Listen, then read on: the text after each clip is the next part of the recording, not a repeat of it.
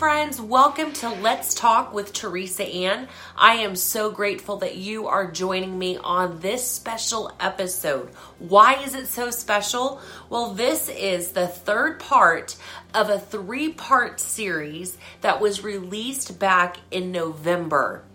But the third part we couldn't release due to confidentiality reasons because my special guest were on a reality TV show, which airs tonight at 8 p.m. on E! And the show is called Botched. On this episode, you're going to see why they were on the show Botched, and it's definitely a miracle story to say the least. So before I go any further, I have to tell y'all why I'm wearing this t-shirt. So this shirt was made by a friend of mine who has an amazing ministry called thePinkLid.com for high school and college age girls. It's amazing.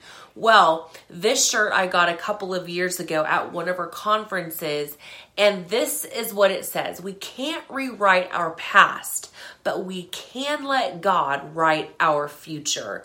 So with that said, this is what's coming up next on my interview with Alyssa Hope Wagner and Christina Renninger, these beautiful, amazing, unique women who just happen to be twin sisters.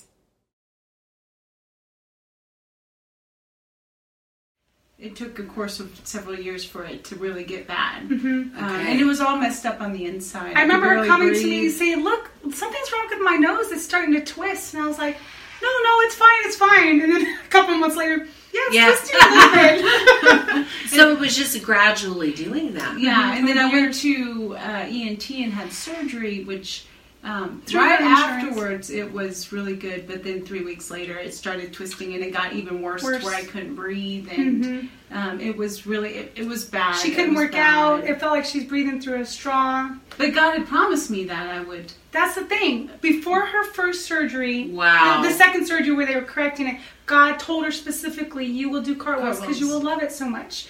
But remember with Lazarus where he said, oh, the sickness is not going to end in death.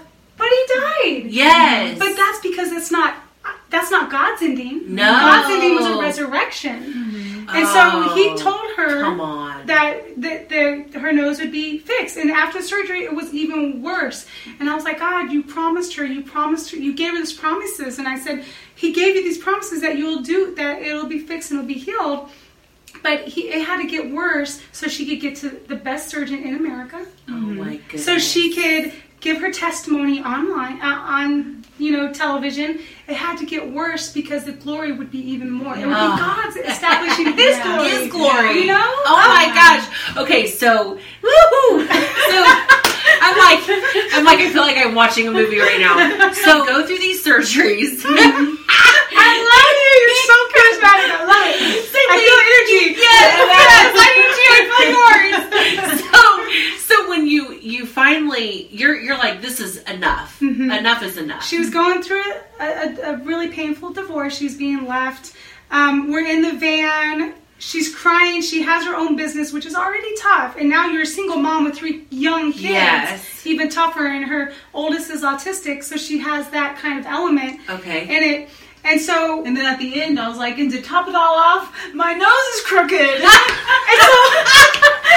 After all this pain, and I'm like, my nose is crooked.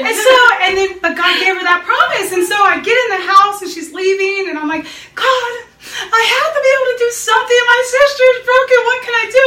Aww. And I remembered my sister-in-law telling me about a show that I had never watched up to this point about a surgery team that fixed surgeries that have been messed up, botched. And so I sit down at Google and I'm like, messed up surgery show, Yeah. And it brought me straight to the place to sign up, and I wrote her whole story out, pictures and all, sent A writer. it. And then I had to pretend that was her, because I knew if I told her, she'd say, no, don't do that, I don't want to be on it,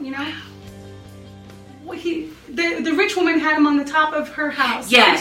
And he said, what can I do for you? She goes, well, she said, no, nothing, I'm fine. He goes, well, you don't have a son, let me do that for you. And the promise was so hurt to her. It was so dead to her. Yes. That she said, don't tease me. Don't, do that to me. And I didn't want to do that to her. I didn't want to give her this glimmer of hope for this promise that she had been given and it not come through. So I pretended like I was her, and I wrote everything out and sent it, and I didn't tell her about anything until I think I got an email back, and I was like, someone might be calling you.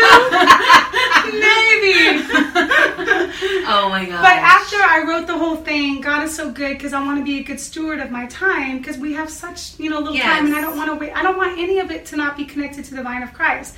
So I prayed and I said, God, did I do the right thing? And I opened the Bible, and it was actually a devotional I was reading.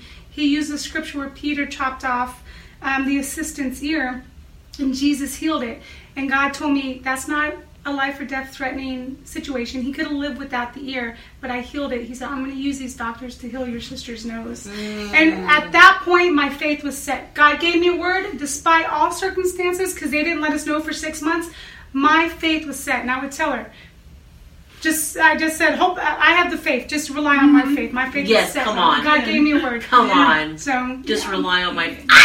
Just rely on my faith. My faith was set. And so I was on a cruise, and I didn't have internet, but I thought, what, Christina might find out. Let me just pay for $15 to get internet. And I got all these texts. They had told her, they had told her that she was not going to be on the show. And it was on the anniversary of my car accident, George. On the anniversary of it was when they called her and she was doing an interview. We got a time hop from 5 years ago when my older sister Shay was taking her to surgery for her first nose surgery. Yeah. For her first reconstructive nose surgery. Oh my gosh, did you say 5 years? 5 years exactly. Do you know what 5 represents in Hebrew? Is grace. grace.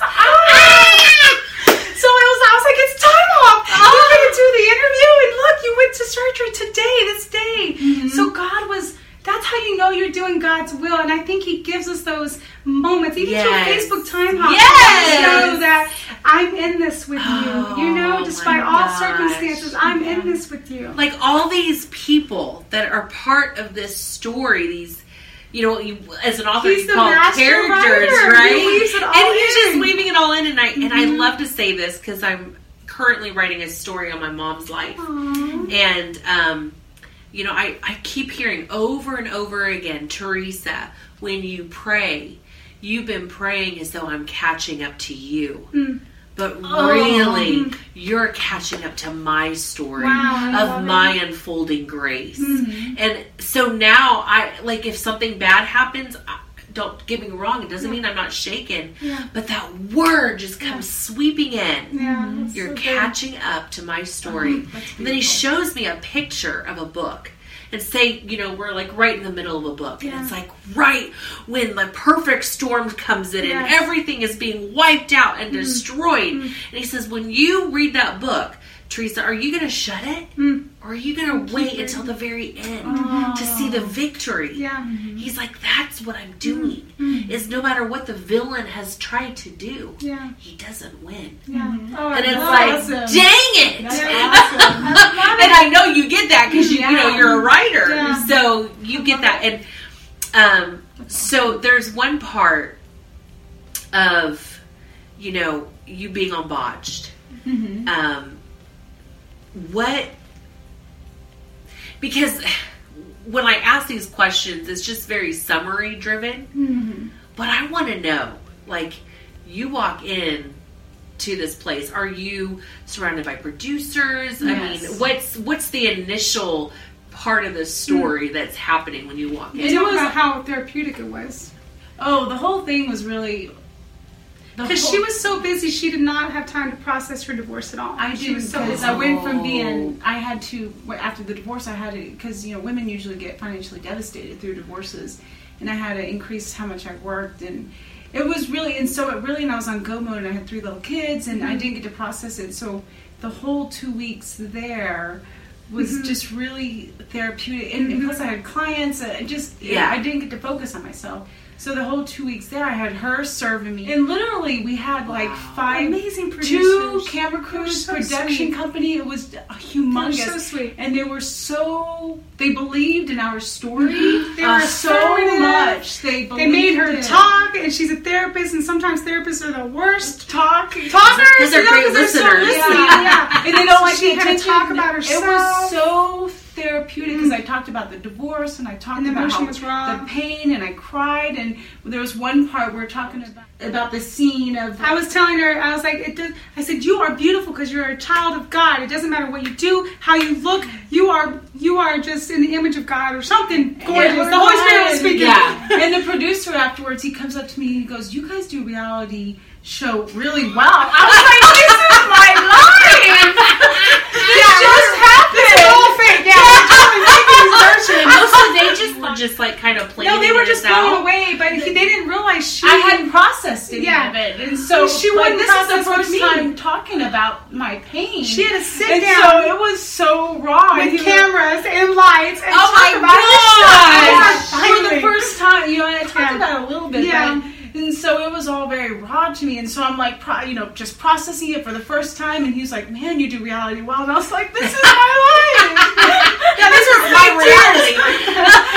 I think it's like real. It was so. But afterwards, I felt it was so there, and we would, because after my surgery, we couldn't go anywhere, so we just sat in our bed, and we talked and Listen to scripture. We did listened to communion. I scripture, had us do communion. And the one thing amazing about this, which we talked about earlier, was that in her car accident, I didn't get to serve her. I didn't get to brush her hair. Yeah. I did get to brush her hair in her car accident, but I didn't get to take her to the bathroom. I didn't get to feed her. I didn't get to stay the night with her. I didn't get to do all these things because I had a young baby and they cannot go into the rooms, Right. And so I remember feeling really gypped, and God allowed me to write that article, which made me feel better. But during this time, she probably had like 30 meds. I supervised her meds. Yeah. I fed her. She cleaned I cleaned her nose. I took her to the bathroom right when she got out. I helped her change. I wouldn't let nurses do anything. I was like, this is my redemption. I'm taking care of my sister. Not because I have to, because I'm paid for it, or because of any other reason, because I get to do it. And the cameras weren't there the day after. The days after her surgery, the cameras aren't there. So it's just me serving. You know what I mean? And so to me, it was such a redemption. I was like, thank you, And God. I felt so for special, letting me especially take after care. a divorce, and women who are divorced probably know this. You feel like a piece of trash. You dedicate 15 years to someone, and they throw you out. And so I just felt so rejected, and just so having her pour into me, and the camera crews, and just everyone, like the attention's on, like me and just like us, and just like my healing and stuff. And I just felt, even though God, I don't, I should, lean on His, His love for me and stuff like that. But it's so nice when you have Him doing it through other people. Yeah. She's like the extremely tangible. extroverted. So because we're supposed to be the hands and feet of Jesus outside of us and within us.